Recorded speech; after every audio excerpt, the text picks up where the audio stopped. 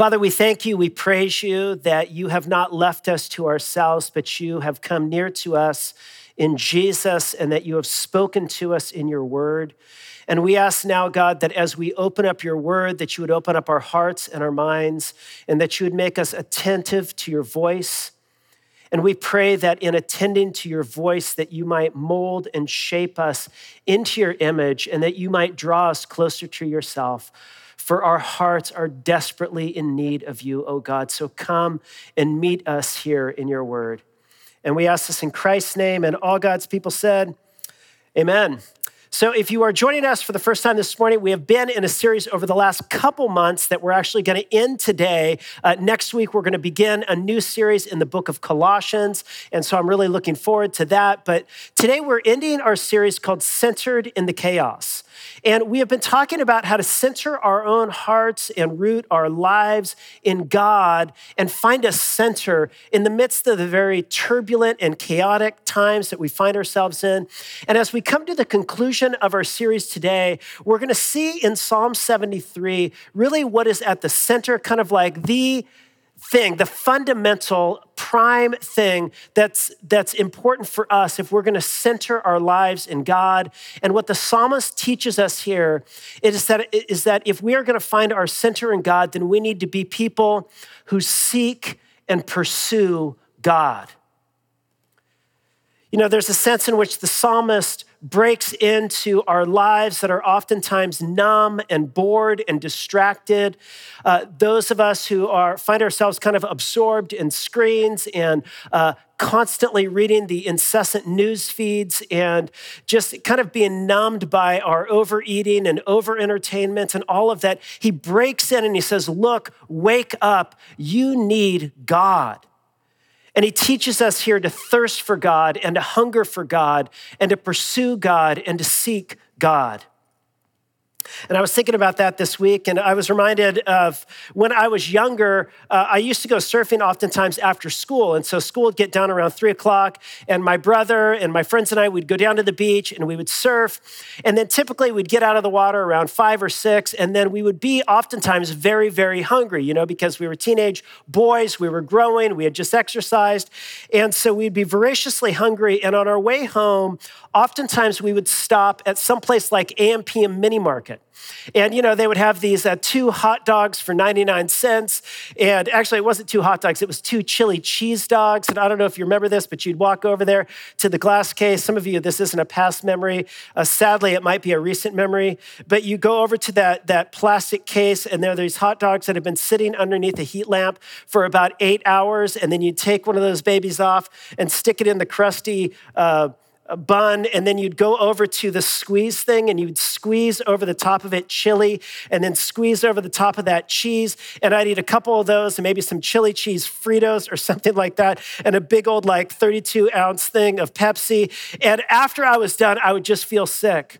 And what happened more than once is I would get home and I'd walk into the house and my parents had prepared a delicious meal. Maybe it was sirloin steak, perfectly grilled by my dad with some crispy potatoes and maybe a Caesar salad or something like that. But I had lost my appetite because I had satiated my deep hunger with that which was not real food. And so when real food came before me, I really had no appetite for it. And I was thinking that very much that's how many of us are today. We have satiated a deep hunger, a deep longing that we have for God on that which is less than God, on things that are less than satisfying. And many of us find ourselves dull and numb and bored because we have satiated our spiritual appetite with that which will ultimately never satisfy our appetite. And so we have ceased seeking and pursuing God. But here in the text today, the psalmist exhorts us, he challenges us, he invites us into a pursuit of God. And so this morning, I want us to explore what it looks like from this psalm to really engage in a pursuit of the true and living God. And we're going to see 3 things this morning from the psalm. Number 1, we're going to see where it begins. Second, we're going to see what this pursuit involves. And then we're going to see where the final end of this pursuit is, how it's ultimately quenched. And so let's tick through these. Number one, let's talk about where this pursuit of God begins. It begins, number one, when we recognize our spiritual thirst. And look at how the psalmist puts it in Psalm 63, verse 1. He says this, "O God, you are my God. Earnestly I seek you." And then he says this, "My soul thirsts for you. My flesh faints for you, as in a dry and weary land where there is no water." He says, "God, my soul is thirsty." He says, "God, my flesh is longing." And it's interesting because if you look just at the very heading of this psalm, it clarifies that this is a psalm of David, it says, when he was in the wilderness of Judah. And so he gives us a context of these words. David had been king over Israel when he was betrayed by his very own son who usurped his kingdom. David was chased out into the wilderness, and he spent some of his latter years with his life under threat, being pursued by the armies of his own son, Absalom. And it's here in the wilderness when his life is under threat, where he's experienced this deep relational and emotional brokenness and pain from a son who's betrayed him, when he has lost his kingdom, when he's lost all of his creaturely comforts of living in the palace, that David out in the wilderness says, "I am thirsting and I'm longing." But it's interesting, note well what he is thirsting and longing for. You know, he might say, "I'm thirsty and I'm longing for some shelter. I'm thirsty and I'm longing for relational healing with my son. I'm thirsting, I'm longing for maybe some good food."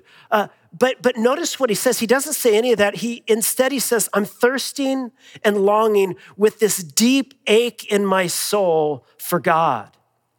And I think what David is saying is he's saying, look, it's not that I don't thirst and long for relational healing or for comfort or for security. It's just that below all of that lies a more basic, a more fundamental thirst in my soul. And that is a thirst for God.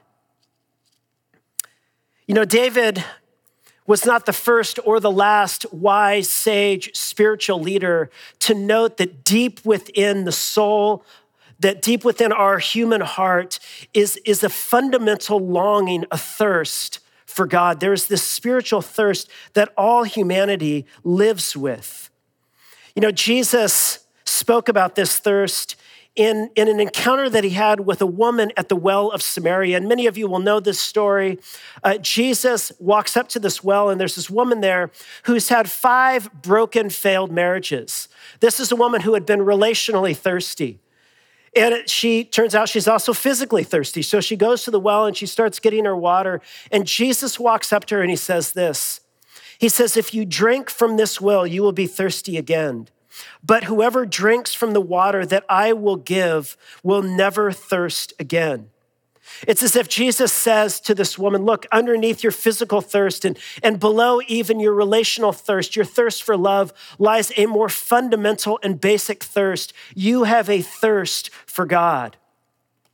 You know, the 4th century African bishop, St. Augustine, spoke of the same thirst, but he used different language. Instead, he referred to a restlessness in the soul. And in his great autobiographical kind of memoir, Confessions, he puts it like this. Speaking to God, he says, "You have made us for yourself, and our hearts are restless until they find their rest in you." And it's interesting because throughout his memoir, Augustine is talking about how he sought to satiate and to quench kind of his restless heart with relationships and with love, and then with academic achievements, and then with professional success as a philosopher. But each time it left his heart restless, he says, until ultimately his heart found rest in God. You know, the French philosopher Blaise Pascal spoke of the same thing, but he also used a little bit different language. Instead of speaking of thirst or a restless heart, he spoke of a deep craving that exists within the human soul. And he said this, and it's important to note that Blaise Pascal was a man of science, as many of you will know.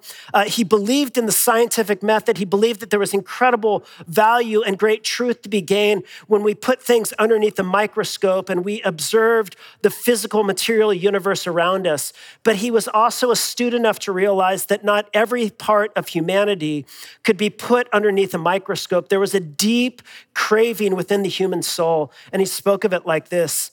He says there is this craving that humanity tries to fill with everything around him, though none can help, since this infinite abyss can only be filled in God himself. You know, it was a few hundred years later that the British author and literary critic C.S. Lewis spoke of something similar, but he didn't talk about a thirst or a restlessness or a craving. Instead, what C.S. Lewis noted was an inconsolable desire that exists deep within the heart. And he said this.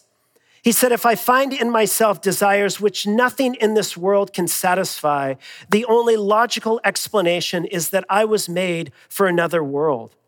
And what Lewis is noting there is this idea that the psalmist notes and that Jesus taught and that so many of the great thinkers throughout the history of the world have taught, and that's that humanity has a deep and fundamental part of us that cannot be ultimately satisfied by anything in this world. It can ultimately and only and finally be satisfied only in God. You know, more recently, the Jewish author Judith Shulevitz, she wrote a book on the Sabbath, and I was listening to an interview with her a while back, and it was interesting because she also noted the same thing, but again, she doesn't talk about a thirst or a restlessness or a craving or an inconsolable desire. Instead, what she called this was an unassuageable longing for embrace. She says, deep within me is this unassuageable longing. And listen, I think that those of us who inhabit our modern secular age need to pay close attention to what these wise spiritual leaders, what David and what Jesus taught us. There is a part of you, there's a part of me that can ultimately only be satiated and satisfied in God. You know, the sociologist Christian Smith from Notre Dame said that in our modern secular age, we suffer from what he calls, quote, a mystery deficit, an inability to even conceive of unknowns and realities beyond those accessible to our rational understanding. And the philosopher Charles Taylor, interestingly, spoke about the same idea by saying that, look, he said, our secular age is marked by excarnation.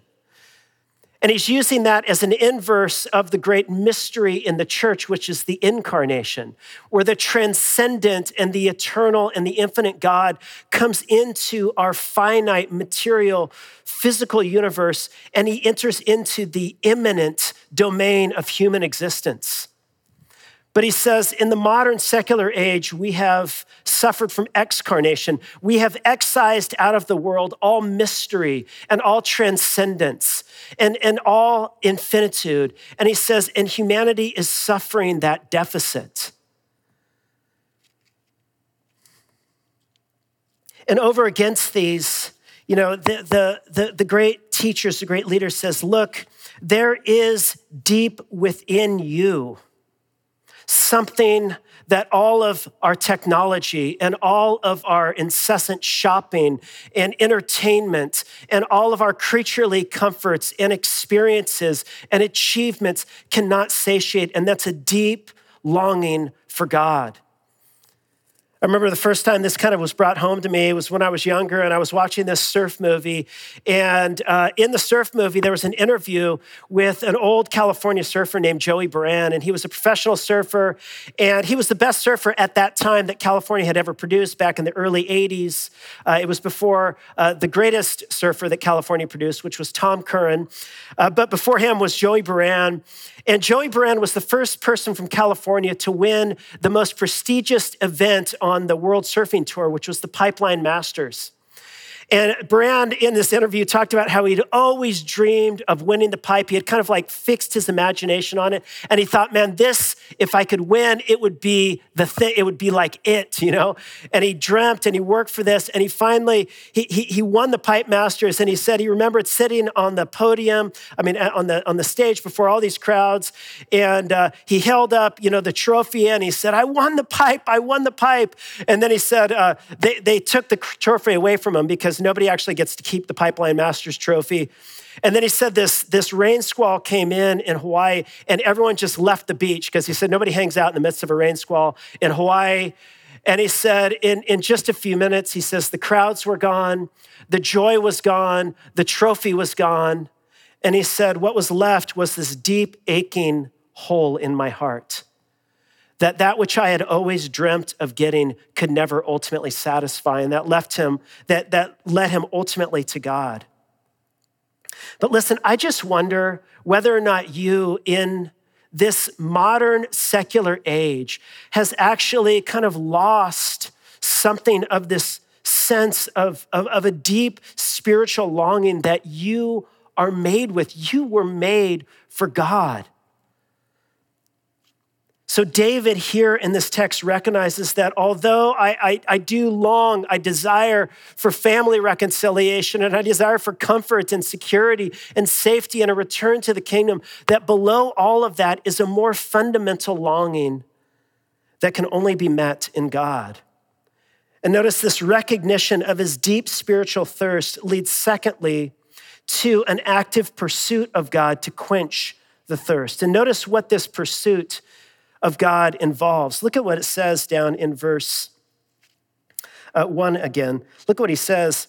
He says, so I have looked upon you, or he says, oh my God, you are my God. Earnestly I seek you. My soul thirsts for you. My flesh longs for you as in a dry and weary land where there is no water. So I have looked upon you in the sanctuary, beholding your power and glory. And I want you to notice just in the psalm, the collection of verbs, these very active, action-oriented verbs that David uses to describe his pursuit of God. Notice he says in verse 1, earnestly I seek you. And then he says in verse 2, I have looked for you. And then he says in verse 6, I remembered you. And then in verse 6 again, I meditated on you. And then in verse 8, I cling to you. And I was thinking about these verbs, seeking and looking for and thinking about and meditating upon and clinging to. And I was thinking, like, what is the relationship in my life where I have experienced these kind of verbs? And it brought me back to when I was just, 20 years old. And I remember there was this beautiful, intelligent, articulate, godly woman at my church. And I remember seeing her across the way and kind of noticing her. And I remember I would think about her often. And when I would go to church, I would try to maneuver my way, kind of manipulate my way to go and to be able to be next to her, find excuses to go talk to her. And sometimes she would actually come to a Bible study. It was at my house on Thursday nights. And so again, I kind of look for ways to talk about her, but I would constantly think about her and look for her. And then, the day came when I decided I was going to ask her out. Now, there was some objection. There was some kind of like obstacles to this because there was a friend of mine who was already dating her. And some of you are not going to think very favorably of me about this, but I did look at her and I thought, there's no ring on that finger. And besides her, the guy who she was dating had moved out of state and, they were young and I didn't know, were they still dating? What's going on there? And I thought this, and then I had some other friends of mine who had talked and I heard this guy telling me that he was kind of interested in her and he was going to ask her out. And I thought, I better act quickly or else I'm going to lose my opportunity. And so one day I called her up and I asked her out if she could go on a date with me. And she said, well, let me check my calendar and I'll get back to you. And as she tells the story, she called her boyfriend and she said, Josh just called me and asked me out. And she said, and I'm going to say yes. And that was the end of that relationship. But then we began going out, and our first date was a bit of a disaster because my car broke down and we got stuck in this terrible rainstorm. It was during El Nino season in California. And Her dad actually had to come and pick us up, and he had to help me push my car in the rain. And then after our first date, he dropped me off. He was both soaked and I was both soaked. And even though it was a disaster, I went home that night and I couldn't be happier because I had such an incredible time with this woman. And I just laid in my bed thinking about her. And I kept pursuing and kept pursuing and pursuing until finally I asked Alicia to marry me. And she said yes. And, it's interesting because the language that David uses here in this text is this language of active pursuit, almost as the pursuit of a lover. And David is pursuing God. He is seeking after God. He's looking for God. He's meditating on God. He's thinking about God. And I was contrasting these very active verbs to how very passive I and you often are in our own life with God. We live in this very consumer-oriented culture where we're so trained to simply look at what something might give to us passively as we sit and are entertained or are marketed to or are, kind of like absorbed in the screens or whatever. But the Christian life, like life with God, actually demands something more upon us than that. It demands upon us something like the pursuit of a lover where you're thinking about and you're looking for and you're pursuing and you're clinging to. This is what David is doing in the wilderness. And notice in our text how David goes about pursuing God, kind of like where is it that David seeks after God? And it's interesting in the text because you see that David seeks God both in the sanctuary, in other words, in community, and in the liturgy of regular gathered worship with the people of God. But he also seeks God. He also looks for God in the quiet of his own home in the middle of the watches of the night. And notice first he talks about the sanctuary. Look what he says in verse 2. He says, "So I have looked upon you." Where? Where is he looking for God? He says, in the sanctuary.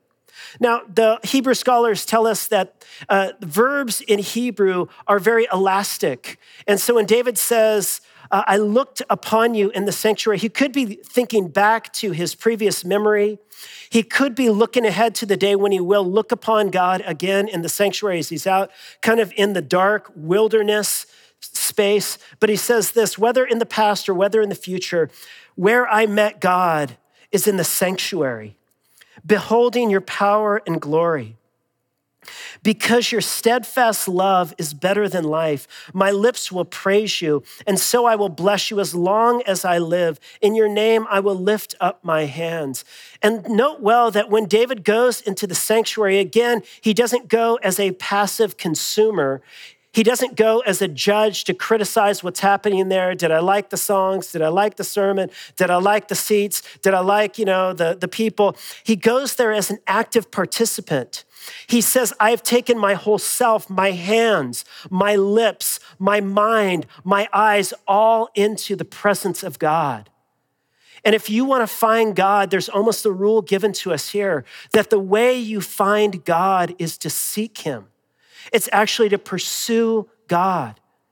And maybe the reason why so many of us feel so numb and bored in our own Christian life is because, truth be told, we stopped seeking and pursuing God a long time ago.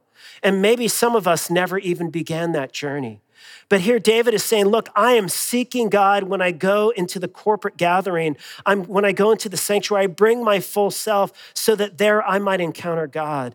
But he doesn't only seek God in the sanctuary. He also talks about being satisfied with God, seeking God when he's alone and in the quiet and in contemplation on his bed. Look at what he says in verse 5.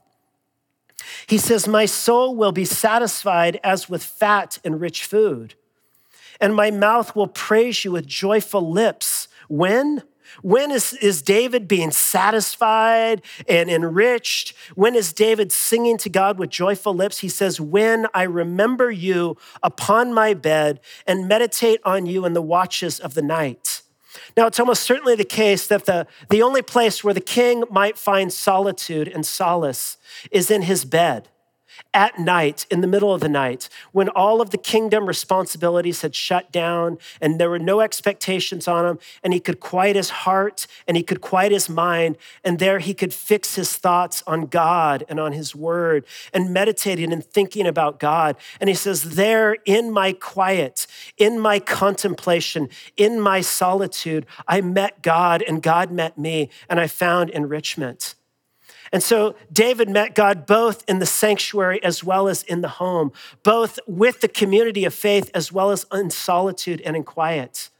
And it's interesting, when you look throughout church history, there's these two traditions when it comes to meeting God. On the one hand, there's a liturgical tradition that says the space where we meet God is in the ritual. It's in the regular rhythms of going together with the people of God and saying the prayers and singing the songs and hearing God's word and receiving word and sacrament. And it's there that God meets us in our corporate gatherings. And even in modern worship experiences, places like Hillsong, there's this great confidence that when I go to the gathered community and when I sing my heart in worship and I lift my hands, there God meets me and I can meet God. And then on the other hand, there's always been this pietistic tradition that says, no, the space where you are most likely to meet God is alone and in quiet and in solitude and in contemplation. But David tells us here that it's both in your quiet time as well as in the community. It's both in solitude as well as at church when you bring your full self, when you bring your heart and your hands and your lips and your mind ready to engage and to take notes and to write and to sing and to participate and to seek and to actually look for God, it's there that you will find him. It was A.W. Tozer who said that the person who would truly know God must give time to him. If you want to meet God, if you want to break out of your boredom and your cynicism and your unbelief, you need to keep seeking and keep asking and keep knocking. The way to receive from God is to ask and to seek and to knock. And there God meets us as we continue to bring our full self to God. I think oftentimes people complain that God is feeling so distant and God doesn't feel real. But the problem may be that you're just not seeking God. I would have never gotten married to the most incredible woman in the world that has so enriched and dramatically transformed and changed my life had I sat back and remained passive. Had I simply waited and thought, well, maybe it'll work out and maybe it can, and just sat there and consumed and sought I had to pursue. And so too, David doesn't sit passively. Instead, he actively pursues God, and he pursues God in the sanctuary, and he pursues God on his own, and he pursues God, no doubt, in the night, and no doubt in the day, and no doubt at home as well as out in the mountains and going for walks. There he sought God, and he pursued God. And so number one, David recognizes his deep thirst for God. Do you? Do you recognize that deep within you, at a fundamental level in your heart and in your soul, there is space that only God can ultimately meet? And have you stepped out in response to that deep hunger and longing? And have you begun to make time for God and pursue God and bring your full self to God, looking for him and longing for him? This is David in this text. But finally, I want you to see that after David recognizes this deep thirst and after he begins this active pursuit, thirdly, I want you to see that ultimately David's thirst is satiated in the infinite and the eternal love of God. Look at what it says back in verse 3. I want you to see where his thirst for God is ultimately quenched. And he says this. He says, because your steadfast love is better than life, my lips will praise you, and so I will bless you as long as I live. In your name, I will lift up my hands. You know, when David here speaks about God's loving kindness that is better than life, the word he uses in Hebrew for loving kindness is the word chesed. And it's the Hebrew word that it kind of has a broad range in which it can be translated. Oftentimes, it can be translated as God's fidelity to help and rescue his people. And very often when throughout the Psalms, as this term is used again and again and again, when the psalmist speaks about the hesed of God, often he speaks about how God has faithfully helped him, what God has done for him, what God has given to him. But it's interesting because in this psalm, David doesn't give God thanks for what God is going to do for him out of his hesed. Instead, what David says is he said, God, your loving kindness is an end in and of itself. In other words, God, I'm not simply interested in what you will give me. It's not simply your gifts that will satiate my deepest longings. God, the only thing that will ultimately satisfy this craving in my soul, as Pascal said, this abyss within my heart is your infinite and eternal self.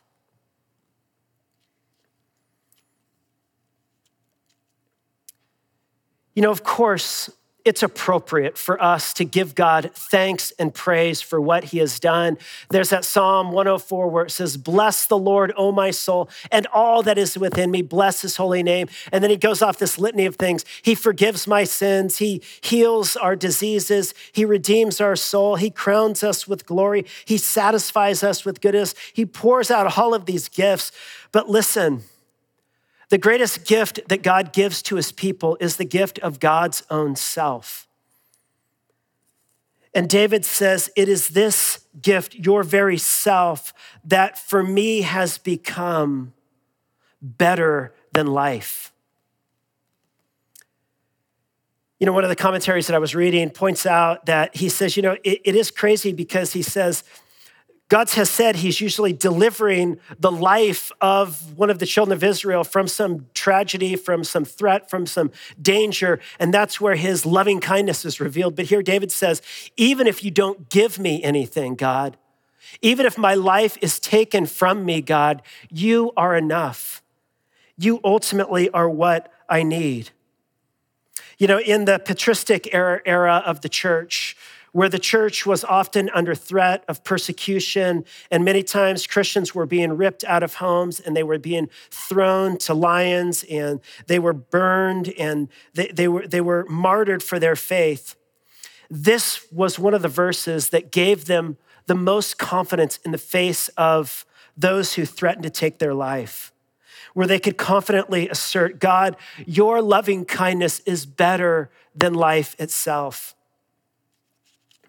You know, this week as I was reading this text, I was remembering a song written by a Christian artist named Audrey Assad, who wrote this beautiful song called Even Unto Death. And as she tells the story, she wrote this song in 2015, right after 20 Egyptian Christians and one African Christian had been taken by ISIS and beheaded for their faith in Jesus. And she describes watching with tears in her eyes these young men who, by all accounts, were incredibly devout and just loved Jesus, were told to kneel, and before a camera, they were beheaded.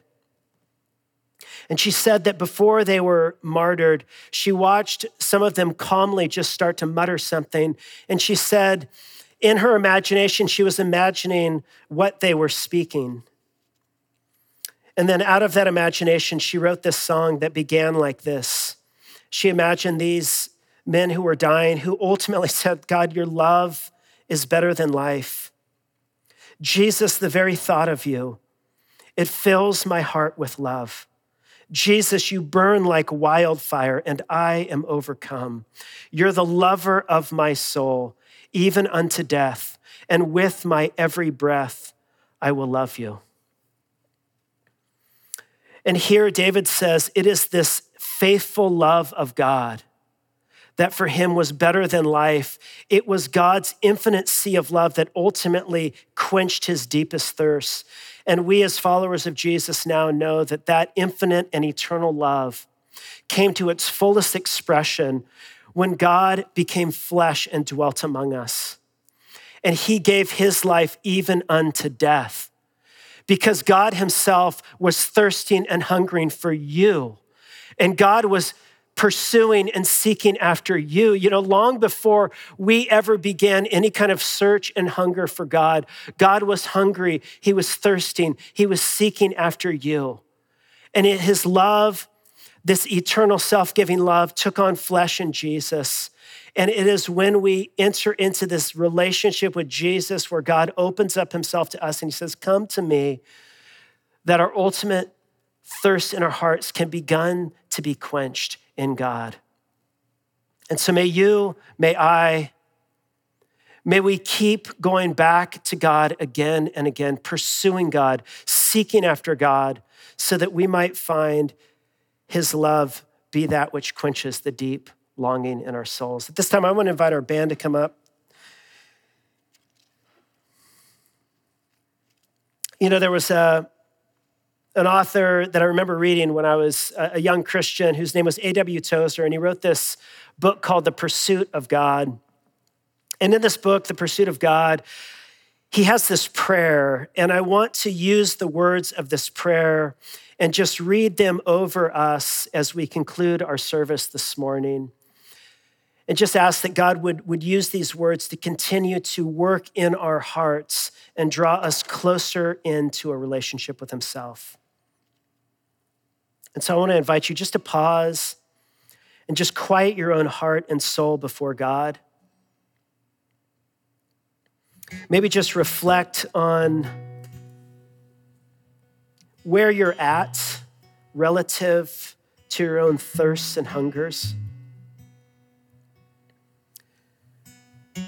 Maybe recognize a restlessness that exists within your own soul. You can't seem to get out from under. And just pause and consider in the quiet of your heart and in your home whether it may be that it is God in his infinite love, his great sea of being and beauty that ultimately is the only thing that can still that restlessness in you. And now let me pray these words over us. Oh God, we have tasted your goodness, and it has both satisfied us and made us thirsty for more. We are painfully conscious of our need for more grace. We are ashamed of our lack of desire. Oh God, triune God, we want to know you.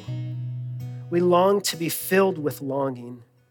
We thirst to be made more thirsty still.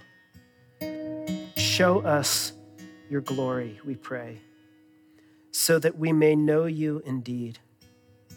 Begin in mercy a new work of love within us. Say to our souls, rise up, my love, my fair one, and come away. And then give us grace to rise and follow you up from this misty lowland where we have wandered for so long. And we ask this in the name of Jesus, your Son, who long before we sought you, sought after us and pursued our healing and our redemption and our reconciliation. Amen.